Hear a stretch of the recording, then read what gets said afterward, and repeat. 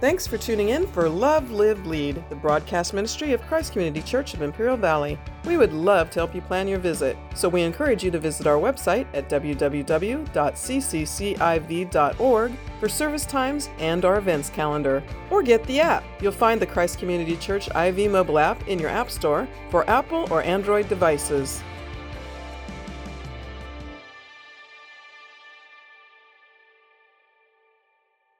The promise of blessing for blessing, and this is what we're going to get into at the end. Verse 3, I will bless those who bless you. This is one of the reasons why Christ Community Church is blessed today. From 2001, we started blessing Israel. We started taking people to the land. We started speaking up against anti-Semitism. We started speaking from the pulpit unashamedly against the replacement theology that's going through a lot of the mainline denominations. We have said, no way. God is not finished with Israel. And one of the reasons that we're blessed today is because of our stance for Israel. The promise of curse for curse. He not only says, I will bless those who bless you, and him who dishonors you, I will curse. That's a bad translation, by the way. It should say, I will curse those who curse you. In every major English translation, NIV, NASB, New King James, they all translate that, I will curse those who curse you. And really what it's speaking of about invoking harm on those who attempt to harm Israel. And I'm going to show you in the scriptures where that takes place, actually a few of the places, so that you understand that when you develop a heart of anti-Semitism against Israel, you're in a dangerous position with God. When you start to violate, we'll get to that in a moment. The promise of blessing the world, right? Look at the end of that verse. In you all the families of the earth shall be blessed. God makes a promise that in him all the families on the earth shall be blessed. That comes through our Messiah, Jesus Christ, which we'll see in a moment. So that's really God's election of Israel. God chose Israel, and he makes a covenant with them. It begins with Abraham, who's the father of the nation, who becomes really the nation of Israel and the Jewish people as we know them today. So you need to understand it begins with God's initiative, and it all plays back and ties back into the promise that was made in Genesis chapter 3 when mankind fell at the very beginning in Genesis chapter 3. He says that he's going to, in the seed of the woman, crush the head of the serpent, which you'll see in a moment. Now I want to talk just a little bit about God's intention for Israel. Why did God choose Israel? What is his purposes for Israel? Well, I want to show you a couple of them, 4 of them actually, and they're the most important. Number 1, to be a kingdom of priests, to be a kingdom of priests. Exodus chapter 19, verse 6, when God delivers Israel from their bondage, their slavery to Egypt, he brings them to Mount Sinai, and he makes a promise to them there. He says, and you shall be to me a kingdom of priests and a holy nation. These are the words that you shall speak to the people of Israel. Now, holy has to do more with God setting Israel apart for his purposes. But he's going to make them a kingdom of priests. Now, if you know anything about the priesthood in the Old Testament, Israel had their own priesthood. It came through the Levites. Levi and his sons were the priests that would represent the people before God and represent God before the people. And that's what priests do. Israel would represent God to the world in the sense of teaching God's word.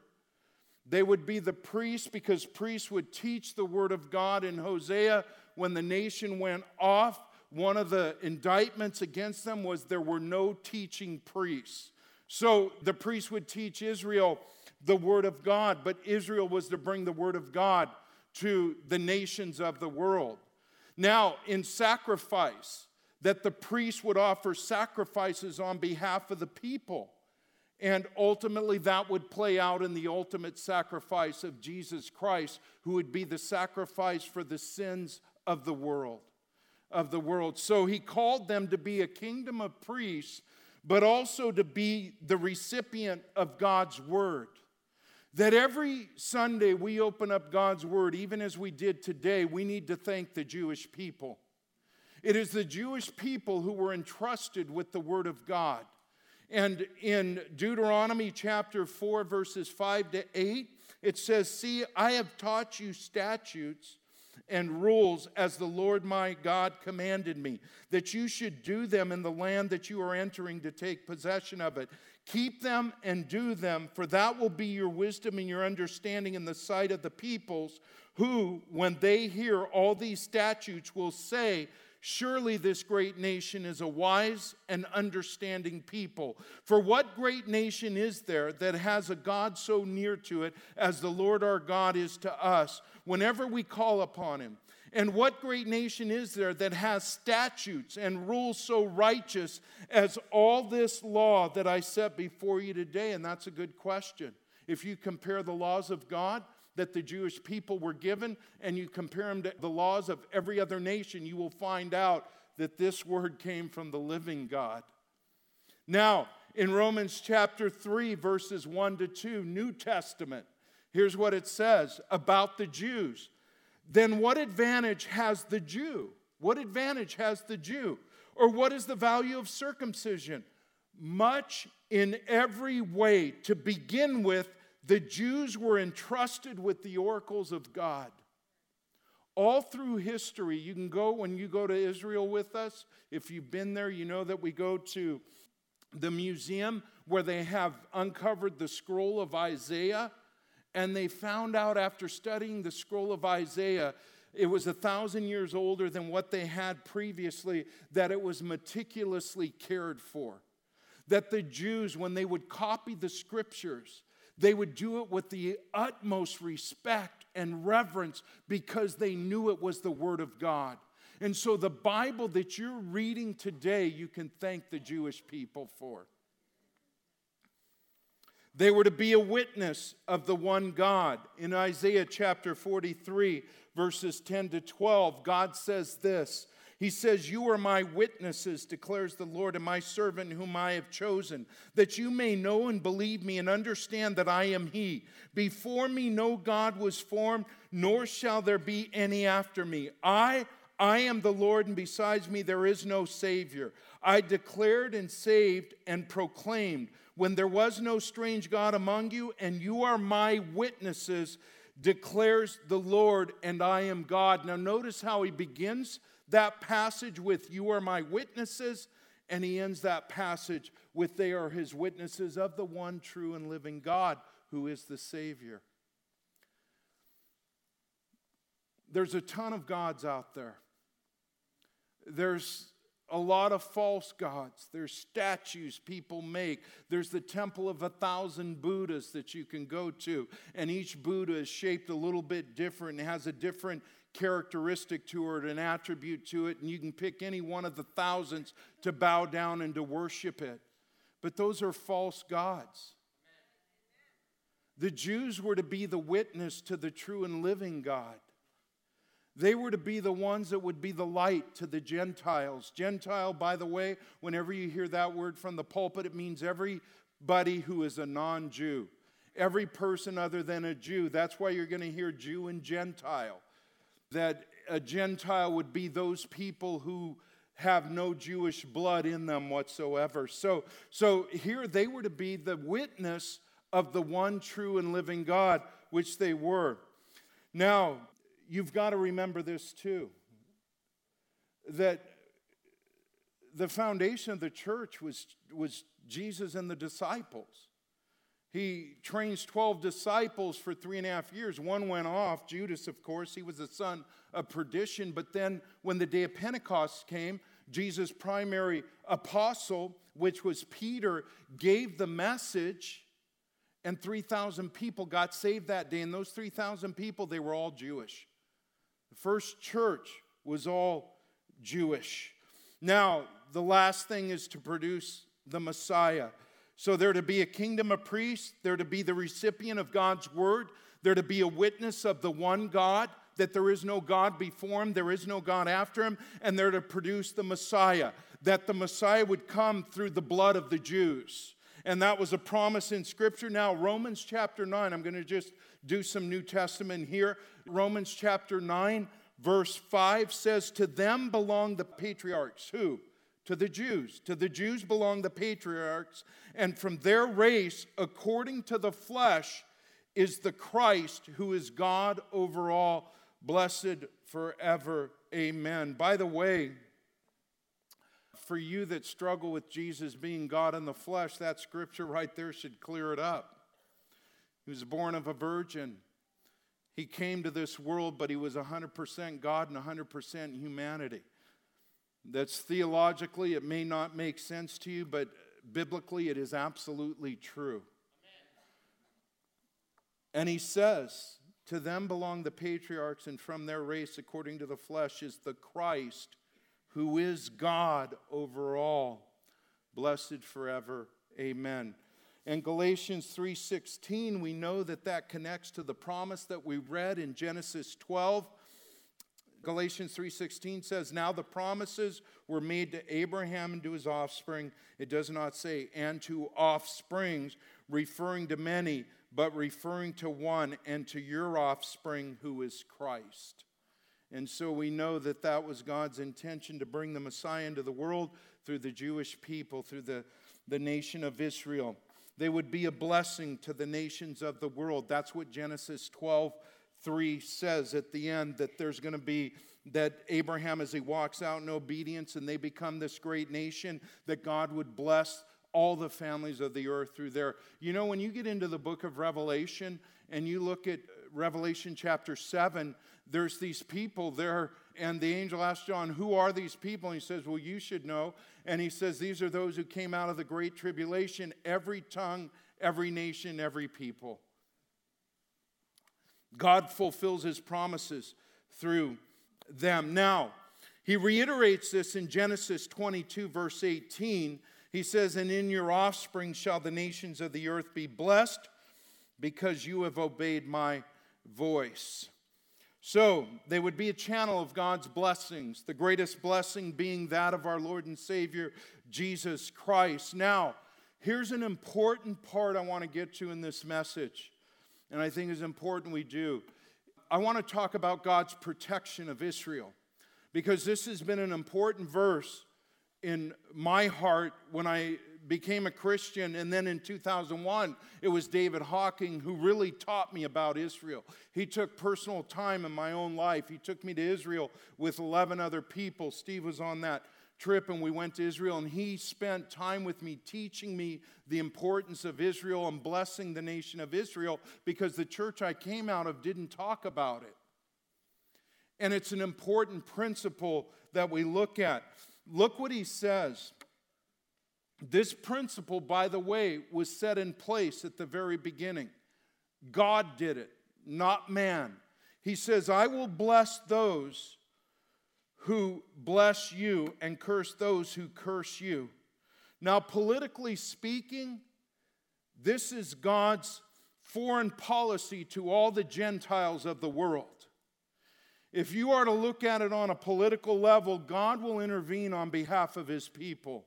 Again, when I talk about curse, I'm talking about anyone who tries to invoke harm on God's people. And this is his foreign policy. He says, this is what I'm going to do. Those who curse you, I'm going to curse you. Those who bless you, I will bless you. It was King Louis XIV. He asked the great historian and philosopher Blaise Pascal, give me evidence. I want to know any evidence that God exists. And he said, Your Majesty, the Jews. That's your proof that God exists. And he's right. When you look at through history what happened with the Jewish people, then you begin to understand that, wait a minute, Israel truly is God's timepiece here on earth. How do you explain the resurrection of the nation in 1948? There is no possible explanation for it because it never happened to any other country throughout the world. No other country maintained their identity that was scattered throughout the world. And then all of a sudden, almost 2,000 years later, comes back to being a nation again. And in one day, Isaiah says, he would form the nation. And he did in one day. It was May 14th of 1948, in one day, they were declared the nation. So this is God's foreign policy when it comes to the Jews. Anybody who's going to invoke harm on the Jews and have a hatred towards the Jews, God will intervene. It may not happen right away. It may take a little bit of time, but it always happens. Now, anti-Semitism is what we call it. Whenever you hear that word anti-Semitism, it means a hatred towards the Jews or attempting to do harm on the Jewish people. Now, this is rising in this country. That's why I was involved with the Consul General of Israel. That's what pulled me into the situation to begin with, because it's rising all over the world, but it's starting to rise in the United States again, and there is great concern. And for the Jewish people, they know history. They will not go through another Holocaust. And they will do everything they can to protect themselves. That's why when you look at the nation of Israel, 14 million people, they comprise of 1/2 of 1% of the world's population, but no one can touch them.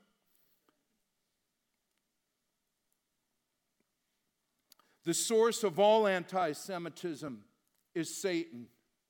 Whenever there's an attitude, and I know that we grew up in a country that used to joke about the Jews and how they managed money, and we would use these sayings and we would say words to demean them and everything else. And then when I became a Christian, I realized that doesn't even make sense except by Satan, because everywhere the Jews went, they brought life and they brought light and they brought blessings to the communities that they were in.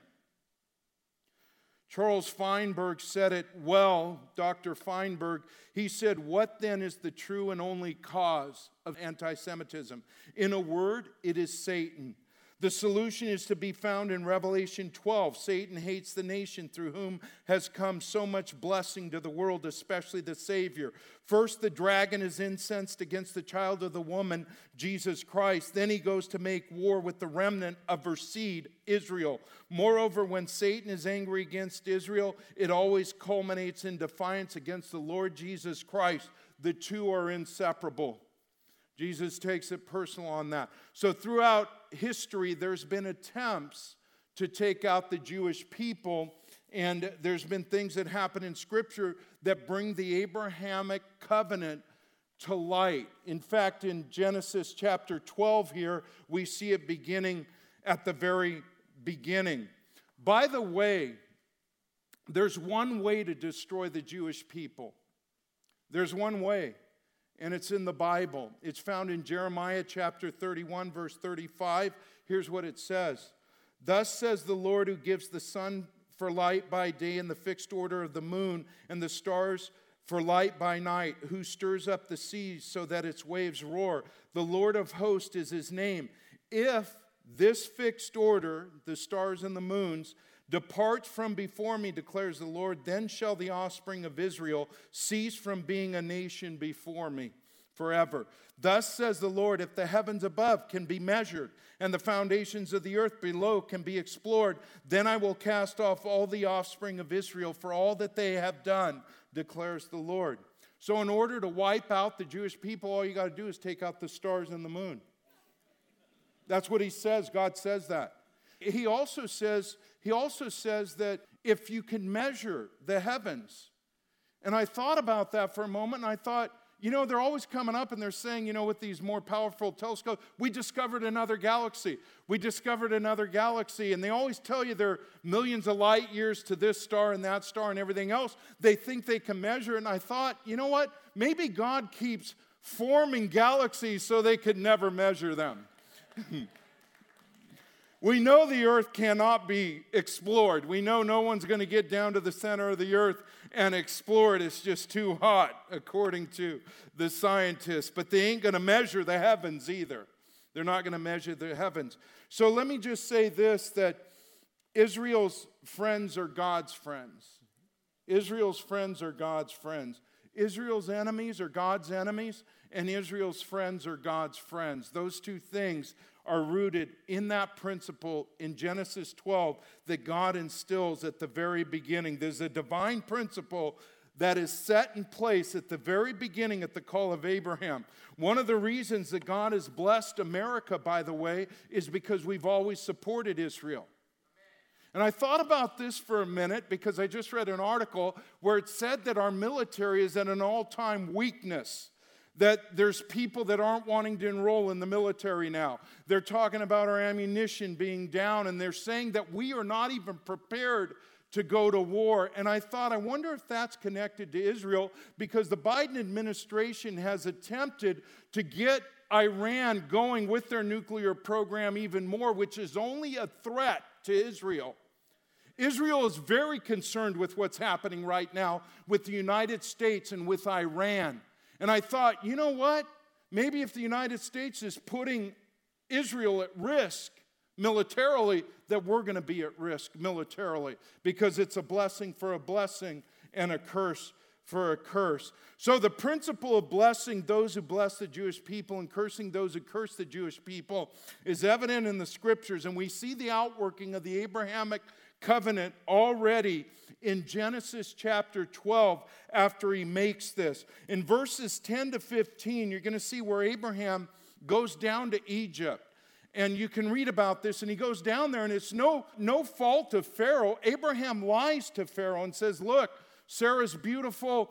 You tell Pharaoh that you're my sister, because Abraham was afraid of being killed by Pharaoh. She was so beautiful that Abraham thought that, man, if Pharaoh knows that she's my wife, he's going to kill me and take her as his own. So he gets Sarah to lie to Pharaoh, and she tells him, right, that she's his sister.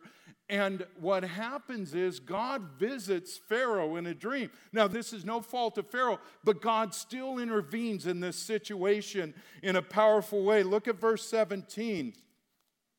He says, but the Lord afflicted Pharaoh and his house with great plagues because of Sarai, Abraham's wife. So here, Abraham's wife is at risk going into Pharaoh's harem, right? Because he thinks it's his sister, Abraham's sister. No fault of Pharaoh, but God still intervenes, and he threatens them with plagues and brings great plagues because of Sarah, Abraham's wife. Now watch this. You see this interestingly in Genesis chapter 20. Turn there real quick. I want to show you this. We're going to walk through a couple scriptures because I think it's important that you see what's rooted in Scripture. And it begins at this call of Abraham. Now, when you turn to Genesis 20, you're going to see a similar situation arise, and you're going to see a difference here, though. You're going to see a curse for a curse. God not only says, I'm going to bless those who bless you and curse those who curse you, but I'm going to curse you in the same way. Now, watch this. He lies once again. It blows me away that Abraham does this again. But he lies once again, and Abimelech is the king of Gerar, and he tells the king there that, hey, look, Sarah's my sister. And he takes Sarah for his own. He brings her into his own harem, but now you're looking at the promise that God made of the seed now at risk right now. The whole thing can be train wrecked unless God divinely intervenes. So God appears to Abimelech in a dream, warning him. Then the Lord closed all the wombs of the house of Abimelech. In other words, because the promised seed was at risk, God's now going to do it to Abimelech. Look at verse 18. In verse 18 it says, for the Lord had closed all the wombs of the house of Abimelech because of Sarah, Abraham's wife. You're now seeing this happen, not only a blessing for a blessing, but you're now beginning to see a curse for a curse in kind. In other words, what you do to the Jewish people, God's going to respond in kind. Thanks for tuning in for Love, Live, Lead, the broadcast ministry of Christ Community Church of Imperial Valley. Christ Community Church has campuses in El Centro, Calexico, and Brawley, with services in English and in Spanish. Your kids are going to love our kids' church. Plus, we have a lively youth ministry and young adults group. You're welcome to call the church office at 760-337-9400 with your questions, or leave us a message on the Christ Community Church IV mobile app, the ccciv.org website, or direct message us on social media. We are really looking forward to meeting you. So again, the website is www.cccciv.org, or call 760-337-9400 so we can plan your visit.